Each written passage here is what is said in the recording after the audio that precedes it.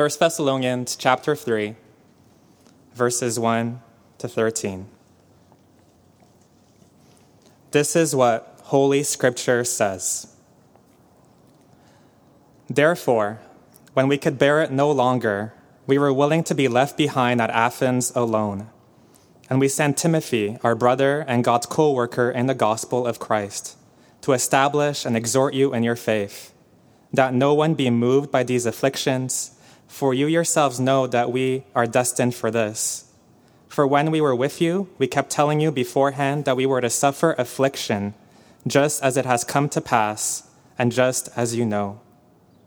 For this reason, when I could bear it no longer, I sent to learn about your faith, for fear that somehow the tempter had tempted you, and their labor would be in vain. But now that Timothy has come to us from you, and has brought us the good news of your faith and love, and reported that you always remember us kindly and long to see us as we long to see you, for this reason, brothers, in all our distress and affliction, we have been comforted about you through your faith. For now we live, if you are standing fast in the Lord.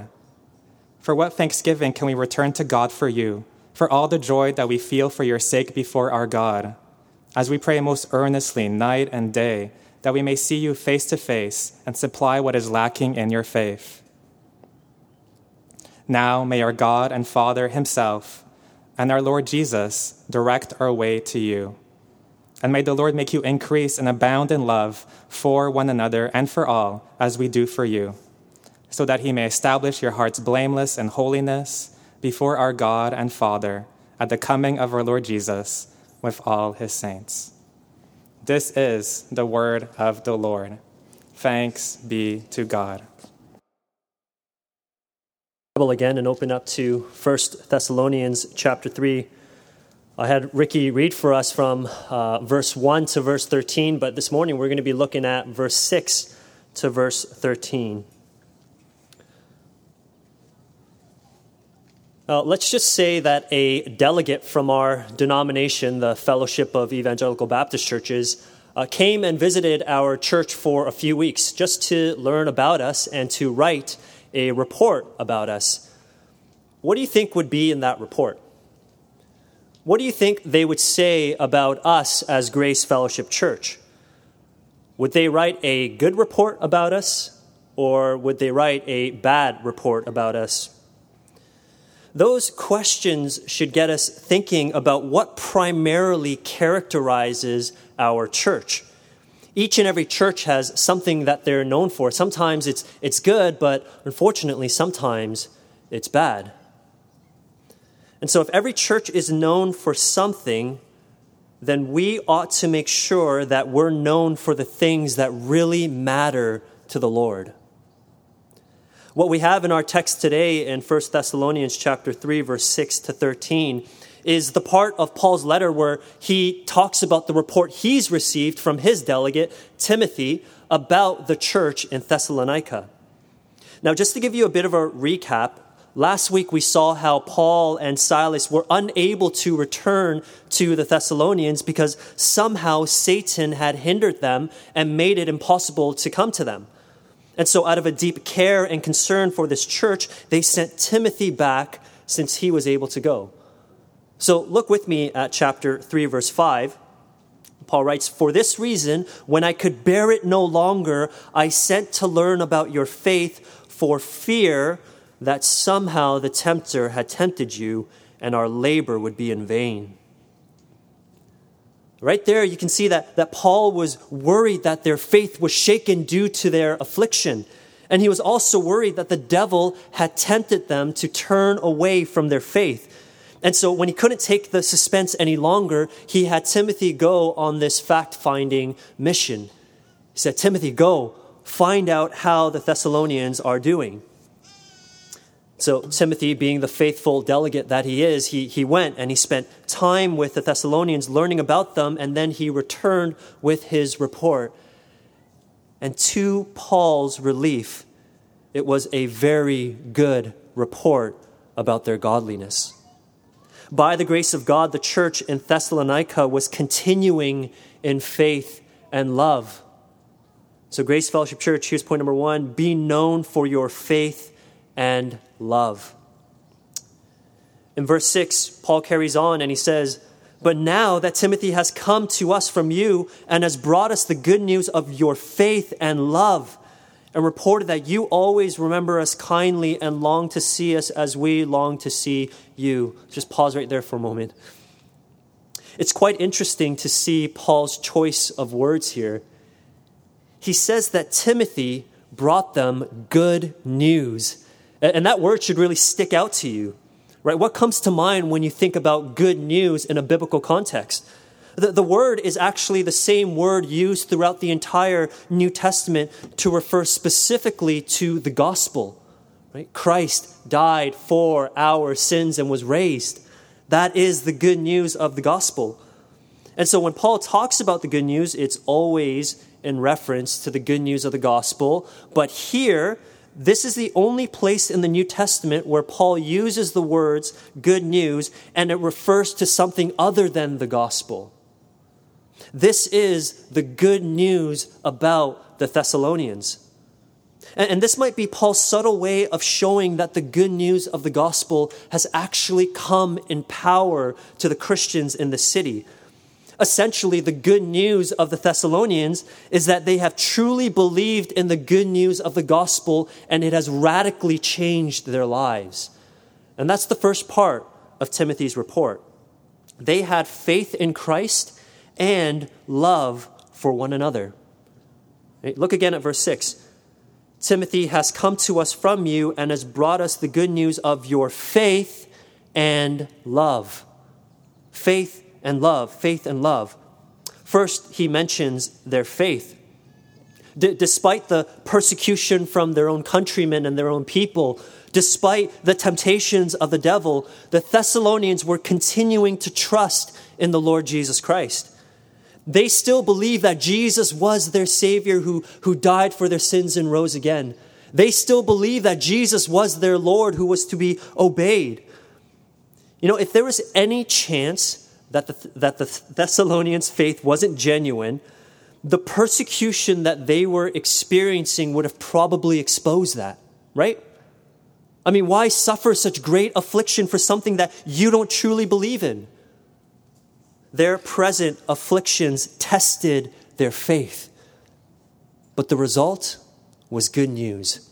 Their faith was real. Their faith was persevering.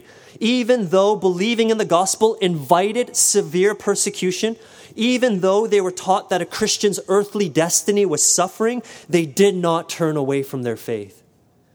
They had faith in Christ, and the fruit of that faith was seen in their love for one another. While their own people were treating them with hatred and hostility, the Thessalonians were treating one another with love and kindness. You know, Timothy probably could have talked about a lot of other things in his report, and I'm sure he did.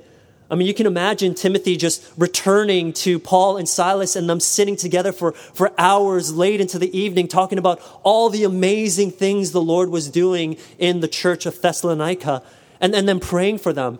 And I'm sure there was some encouraging reports. But here when Paul summarizes the main points of Timothy's report, he first and foremost talks about their faith and love because that is what matters most.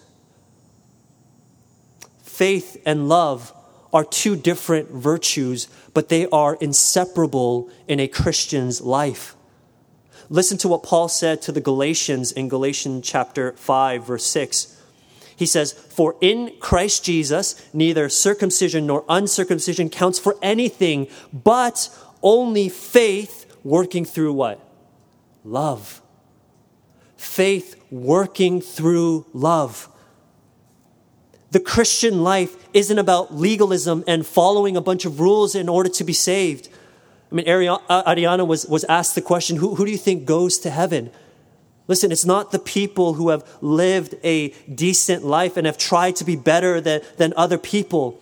It is about having real faith in Jesus Christ and that faith working itself out in authentic love for one another. That's what counts. That's what matters. And that's what we all need to do. The reformer John Calvin once wrote, "All godliness can be summed up in faith and love." Let me repeat that again. All godliness can be summed up in faith and love. Godliness is faith and love. Faith and love is godliness. And by the grace of God, that's what Timothy evidently saw in the Thessalonian church. They were known for their faith and love. They were known for their godliness. So Grace Fellowship Church, if that delegate from Feb were to come and write a report about us, would they say that godliness primarily marks this church? Would we be known primarily for our faith and love above anything and everything else? I think we need to be careful that we don't lean too much on one side while neglecting the other. Some people can be strong in faith but weak in love. And other people can be strong in love but weak in faith. But if we want to live lives more fully pleasing to the Lord, then we ought to strive to be both strong in our faith in Christ and in our love for one another. That was the first part of Timothy's report. They had faith and love. They were known for their godliness. And secondly, they had pleasant memories of the missionaries. Timothy goes on and he says, Timothy, after the good news of their love and faith, reported that you, Thessalonians, always remember us kindly. Remember us kindly. You have good memories about us. You have pleasant memories about us. I wonder if Paul was ever concerned that due to their affliction and his absence, the Thessalonians may have had some negative thoughts about him and his fellow missionaries. I mean, where are those guys? They preach to us the gospel, it invites suffering, and now they're gone? I mean, he never says anything about that. But if he did have any concerns in that area, then Timothy's report would have brought him great relief. The Thessalonians did not have any painful memories of Paul, Silas, and Timothy. There was no animosity for preaching the gospel that invited persecution. There was no bitterness for not having returned to their city. On the contrary, all of their thoughts and remembrances about the missionaries were pleasant, not painful, but pleasant. When Paul and the others were with the Thessalonians, they conducted themselves in such a way that left the church with pleasant memories of them. If you were here when I was preaching through chapter 2, you would remember how Paul talks about how they conducted themselves. Look at chapter 2, verse 7.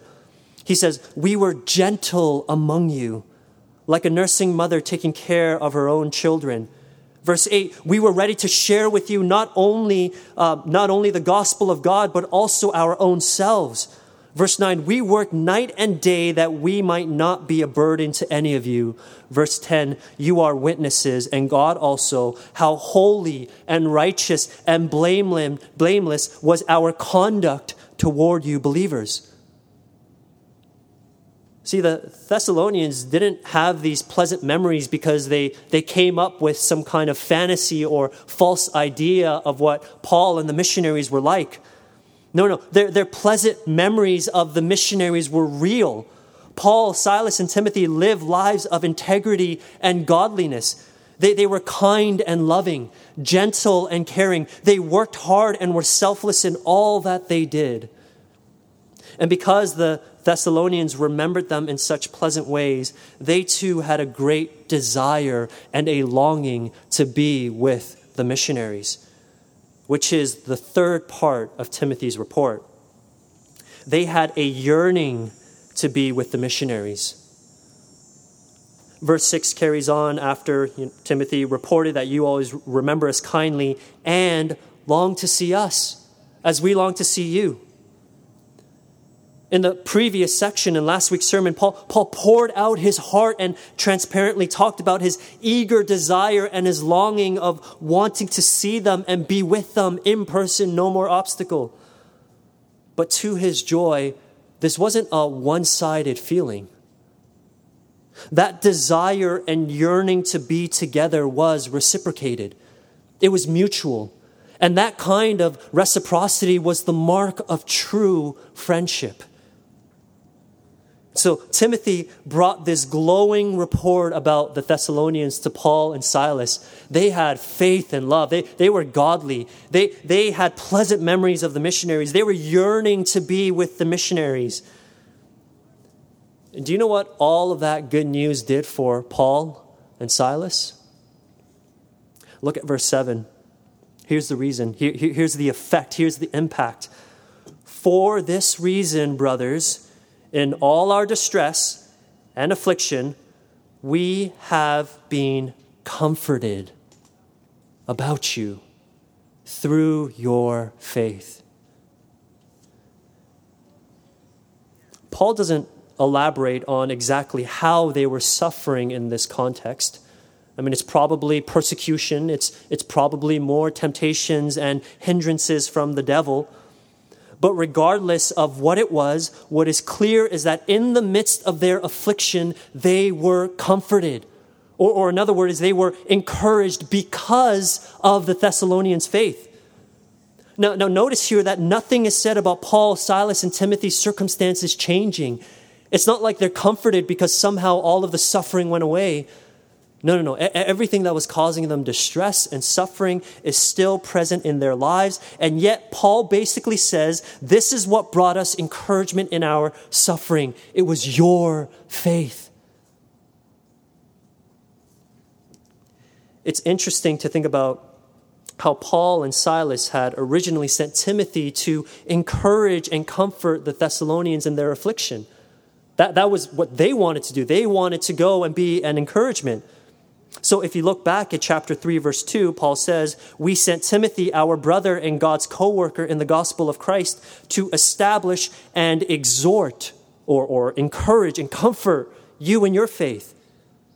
They wanted the Thessalonians to be encouraged by them, but in the end, it was the Thessalonians that encouraged them by their faith. I remember a while back visiting Michaela Warder and her parents at Sick Kids Hospital. Many of you will remember little Michaela. She had some serious heart problems that affected her entire development process. And so the Warder family spent a long time at Sick Kids and the Ronald McDonald House waiting for a heart transplant for Michaela. And during their time in Toronto, they're from Windsor. When they were here at Sick Kids, they came and they visited Grace Fellowship Church, and that gave us an opportunity to get to know them. And after some time, Michaela eventually got a heart transplant, and things were progressing well, but she passed away just over a year ago due to heart failure. And many of you will remember that news. That time when I visited Michaela and her parents shortly after she got her heart transplant surgery, I was originally planning on staying there for just about 30 minutes. It was late in the evening, and I didn't want to be a burden on them. 30 minutes, and I ended up staying for about an hour and a half. On my drive over there, I was praying that the Lord would give me the grace to minister to them and encourage them. But after that hour and a half, I honestly felt like I was the one who was ministered to and encouraged by them. And what encouraged my heart was simply watching their unwavering faith in the goodness of the Lord, even in the midst of such great trials in their lives. Brothers and sisters, the ministry of personal godliness is a powerful ministry. When you're walking faithfully in Christ, that blesses and encourages others. Listen, you may not have a formal ministry that you're serving in. You may not be serving in the music ministry or the small group ministry or the children's ministry or the meal ministry, whatever it is, whatever formal ministry it is. But don't think for a second that you don't have an important place to serve in this church. Don't neglect the ministry of personal godliness, because this is what our church needs. Walk faithfully with your God and watch how the Lord uses your life, your faith, and your love to encourage, bless, and build up other saints around you. That's what the Lord did for Paul and his fellow missionaries. When they were suffering and when they were distressed because of their affliction, they were comforted by others' faith. He used the faith of the Thessalonians to encourage them in the midst of their own affliction. But this good news did more than encourage them. It was life-giving to them. Look at verse 8. Paul says, "For now we live if you are standing fast in the Lord." What does Paul mean by that? Well, obviously, he's speaking metaphorically here. It's not like Paul's physical life was bound up with the faith of the Thessalonians.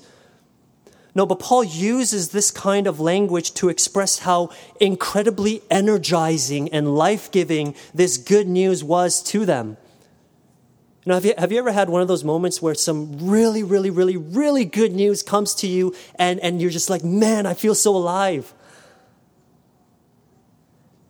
You know, this past week was a bit of a disaster for my family. Kathy and the kids flew out this past Wednesday to visit our family that we haven't seen in over 2 years. But the first half of that week was incredibly stressful because something went wrong and Corey's passport didn't come in on time.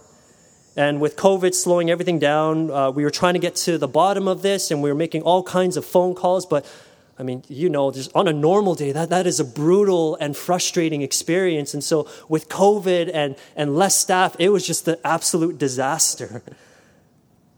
But the Lord was kind and merciful to us. The flight was scheduled to leave on Wednesday at 6 p.m., and they needed to be at the airport probably around 3:30, and Corey's passport was ready for pickup at 1:30 p.m. on that same day. I'll be honest, I felt like I couldn't breathe the first half of the week. I couldn't sleep. I was anxious. I was wondering, what are you going to do if Corey doesn't get her passport? But that Wednesday afternoon at 1:30 p.m., when Kathy messaged me and gave me the report that she had Corey's passport in her hand, I felt like I could finally breathe again. And I slept so long that night. I mean, that's a bit of a lame example, but it is a very small picture of what Paul is expressing here.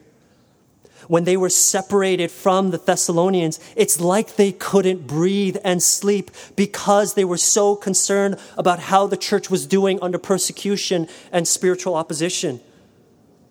But when they received that report from Timothy, that good news of godliness was life-giving to them. It's like they could finally breathe again.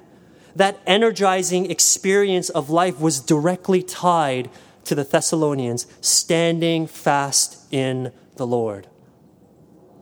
Paul says, "For now we live if you are standing fast in the Lord." As long as the church was securely grounded in Christ, they were able to live.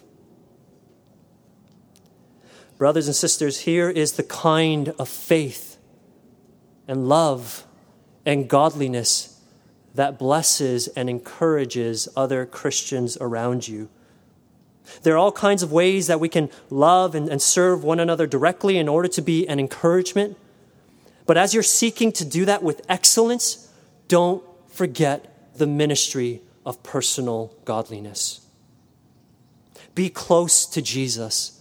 Love him with all of your heart. Delight in him with everything that you have. Trust in him at all times, and that in itself will be a powerful encouragement to others. As you're already walking in faith, seek also to grow in your faith. That's point number 2, grow in your faith. Verse 9, Paul continues and he says, "For what thanksgiving can we return to God for you, for all the joy that we feel for your sake before our God?" Here's another result of the Thessalonians' faith. It produced an overwhelming joy in the missionaries' heart to the point that they didn't know how to appropriately give thanks to God. Now, this is the third time in this letter where the theme of thanksgiving has appeared. And in case you missed it the first two times, notice again the object of Paul's gratitude. The joy that he feels for the Thessalonians doesn't direct gratitude to the church, not even to themselves or to other missionaries, but it is to God and God alone. Every time he brings up thanksgiving in this letter, it is always thanks to God for the Thessalonians. And this should come as a constant reminder to the readers that all glory belongs to the Lord, since he is the one who grants faith and he is the one who sustains our faith. Now, they may not know how to properly give thanks for all the joy that they feel, but nevertheless, they continue to pray. Verse 10, as we pray most earnestly night and day that we may see you face to face. So here again, Paul repeats his desire that he wants to see the Thessalonians in person, but it's for a purpose. It's to supply what is lacking in your faith. Verse 10 there, supply what is lacking in your faith. Now these words come across as a bit of a surprise, doesn't it? It almost sounds a little negative and therefore contradictory. I mean, a few verses earlier, we saw how the Thessalonians were doing well in the faith. Timothy's eyewitness report testified to this truth.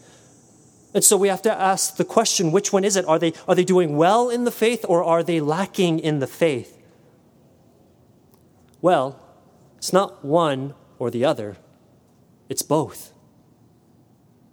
Timothy may have brought a good report about the Thessalonians, but that doesn't mean they were perfect in the faith.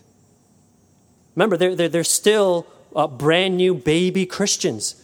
They weren't mature in their knowledge of the scriptures. They weren't advanced in their theology and doctrine. They still needed to be instructed and discipled in the way of truth. So Paul's not implying that their faith is broken or something. It's just incomplete. This church is young in the faith, and they need to grow and mature and progress in the faith. You know, I think this is a good place for us to remember that just because you have faith doesn't mean that there isn't any more room to grow in your faith. We're all lacking in different ways, some more than others. But no matter where you are, no matter how long you've been a Christian, there is always room to grow in your faith. You can always go deeper and deeper into knowing the infinite God. I mean, how could you know him perfectly and completely? In one sense, this is a call to humility. Recognize that you're not complete in your faith. Recognize that you need to grow and devote yourselves to learning. Devote yourselves to studying the scriptures diligently. Pursue relationships with older saints who are able to teach you and instruct you. Commit yourselves to learning week by week from the preaching of God's word. Grow in your faith. And as you seek to grow in your faith, also seek to grow in your love. Point number 3, grow in your love. In verse 10, Paul talked about how he and his fellow missionaries were praying. But in verse 11, it transitions into an actual prayer. And there are 3 petitions in this prayer, and you can actually spot them because they each begin with the word may, okay, M-A-Y. First, there is a prayer that the Lord would open a way. Look with me at verse 11. He says, now may, there's the first may our God and Father himself and our Lord Jesus direct our way to you. Now, Paul's prayer here is modeled after the teaching of Jesus, who taught his disciples to call on God as our heavenly Father. And so he prays our God and Father himself. It's got a very personal touch to it. It's got a very relational tone. It's a child calling out to his parent. But notice that in the very same breath, he also calls on the Lord Jesus. This is one of those places where we can easily read over and not realize the theological significance that Paul is basically putting the Father and the Son on the same level. He's calling on them as one because they are one. And so Paul calls on God the Father and God the Son as one and prays that the Lord would open a way for them to see the Thessalonians again. Now we have to understand that in context, this prayer goes directly against the hindrance of the devil. Remember that Satan had hindered them and hindered Paul and Silas from returning to Thessalonica by putting an impassable obstacle in their way, whatever that was. And so they can't go. And now they are praying and asking God to remove this satanic obstacle so that they could go and see the church that they are so eager to see. This shows us something about how we ought to engage in the spiritual battle against our spiritual enemy. We shouldn't try to remove or overcome Satan's obstacle in our own strength. It's not about trying better. It's not about mustering up enough strength. It's not about having a little more determination. No, the model that we see here is that we are to call out to God in prayer and ask Him to make a way because He is able and He is stronger than the devil. This is what Paul prayed for.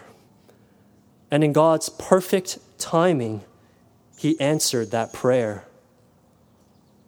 Paul was actually able to visit them again during his third missionary journey recorded for us in Acts chapter 20. First, he prayed that the Lord would make a way for them.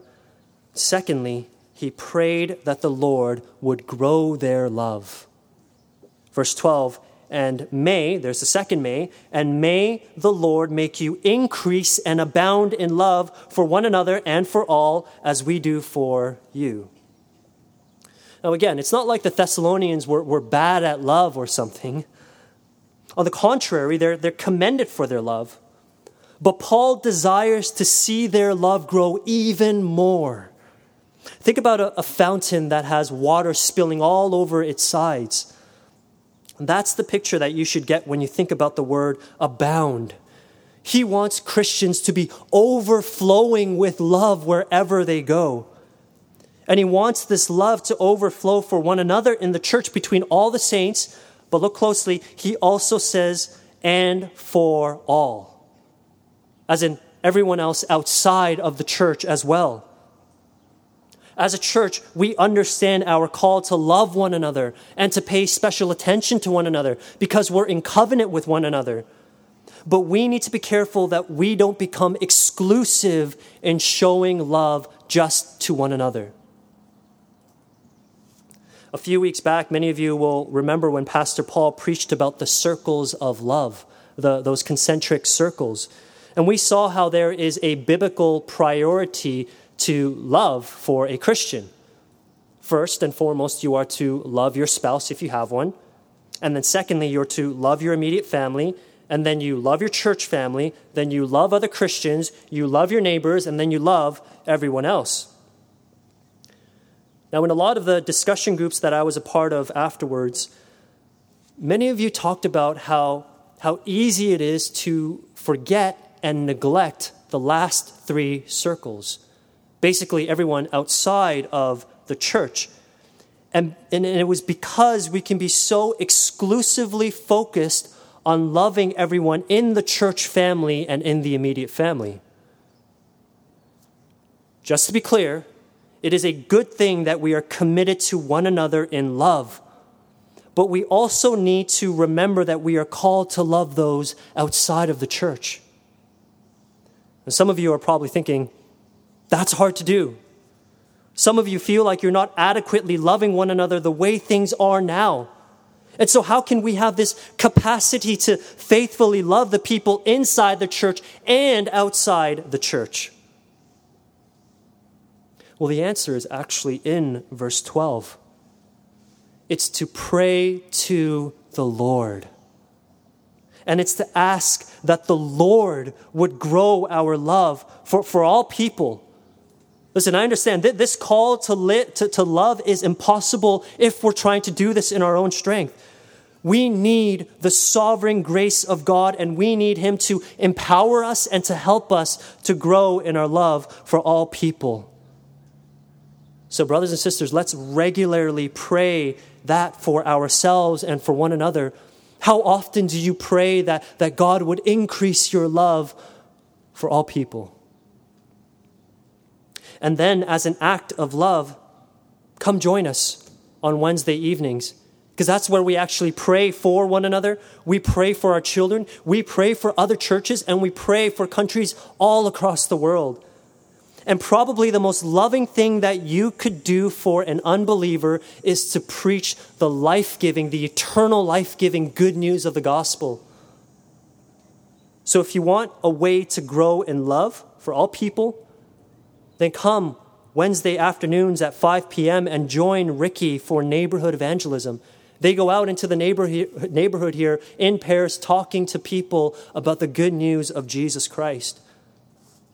Listen, there are opportunities here in the church to love those outside of the church. So don't waste these opportunities. Commit to them and seek to grow in your love for others. Here's the third prayer, or the third petition. He prays that the Lord would make them holy. Verse 13, so that he may, there's a third may, establish your hearts blameless in holiness before our God and Father at the coming of our Lord Jesus with all his saints. Paul here prays that the Lord would establish their hearts blameless in holiness. In other words, he's praying that the Lord would help the Christians to be found without sin and wholly devoted to the Lord Jesus Christ when he comes again at his second coming. But notice that verse 13 begins with the words, so that, right? That shows us that this third petition is directly tied to the petition before it in verse 12. Meaning that the heart which is established blameless in holiness is the result of a life abounding in love. In other words, abounding in love leads to a life of holiness and without sin. And Paul's prayer is that all the saints in Thessalonica would be found this way when Jesus returns again. The second coming of Jesus Christ is another major theme in this letter. It comes up at least once in every chapter. And he does this because he wants to remind the Thessalonians that when Jesus returns, God will unleash his just and righteous wrath on all those who are walking in sin and darkness. And he will vindicate his people. And Jesus will deliver all of those who belong to him, and the evidence of those who belong to him will be seen in whether or not they have lived holy lives. Paul talks a lot about the second coming of Jesus Christ. And yes, it is in order to encourage the saints, but it is also to motivate them to a life of holiness. And one of the best ways to do that is to give them a clear and powerful vision of the glorious and mighty return of Christ. Is he going to find you holy on that day? If a delegate came from Feb to learn about us and write a report about us, I pray that we would be found in godliness, growing in our faith, growing in our love, so that when Jesus returns in all his glory, we would be found holy. Let's pray. Dear God, your word says, be holy as I am holy. And Lord, we recognize that we can't do this in our own strength. As Paul prayed to you that you would do this work in the Thessalonians, we pray to you asking that you would do this good work in us. Help us, Lord, to continue and to grow in faith and in love. Not just love for one another in the church, but love for everyone outside of the church. Lord, we love you and we thank you that you love us. And then it's in the name of Christ that we pray. Amen.